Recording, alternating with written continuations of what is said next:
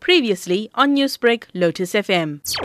The charges relate to a time when Minister Pravin Gordhan headed the South African Revenue Services. Ubumbano Lokuthula Organisation, Dr. Andile Hlatshwayo alleges that the so-called rogue unit is illegal and that it was used for political ends. We are actually here in SARS a police station in Durban, to lay charges against Mr. Pravin Gordhan on how he established the rock unit in SARS. You must remember very well that the establishment of the unit, it was unlawful, which however forbids the Constitution Section 209, which he actually created that in the interest of fighting his politics, but with the interest of the state organs, obviously, which he's misusing, and up to now he's still using the very same system which is within the rock unit of SARS to deprive and also to bug people's interest in many ways. Meanwhile, Hlatshwayo says this organization is also awaiting the findings of a probe by the Office of the Public Protector regarding the construction of an amphitheatre at Nyokeni Royal Palace of the King of Amazulu, which was never completed.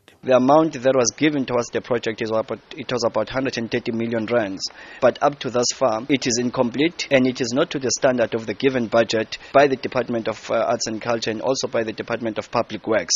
So we are awaiting that upon the findings or the investigation, the ongoing of the investigation, justice will be served. Those whom, however, have been corrupt should be actually charged and should be exposed, and that amphitheatre should be completed as soon as possible. Attempts to get comment from Gordhan's lawyers were unsuccessful. I'm Thulani Msimang in Durban.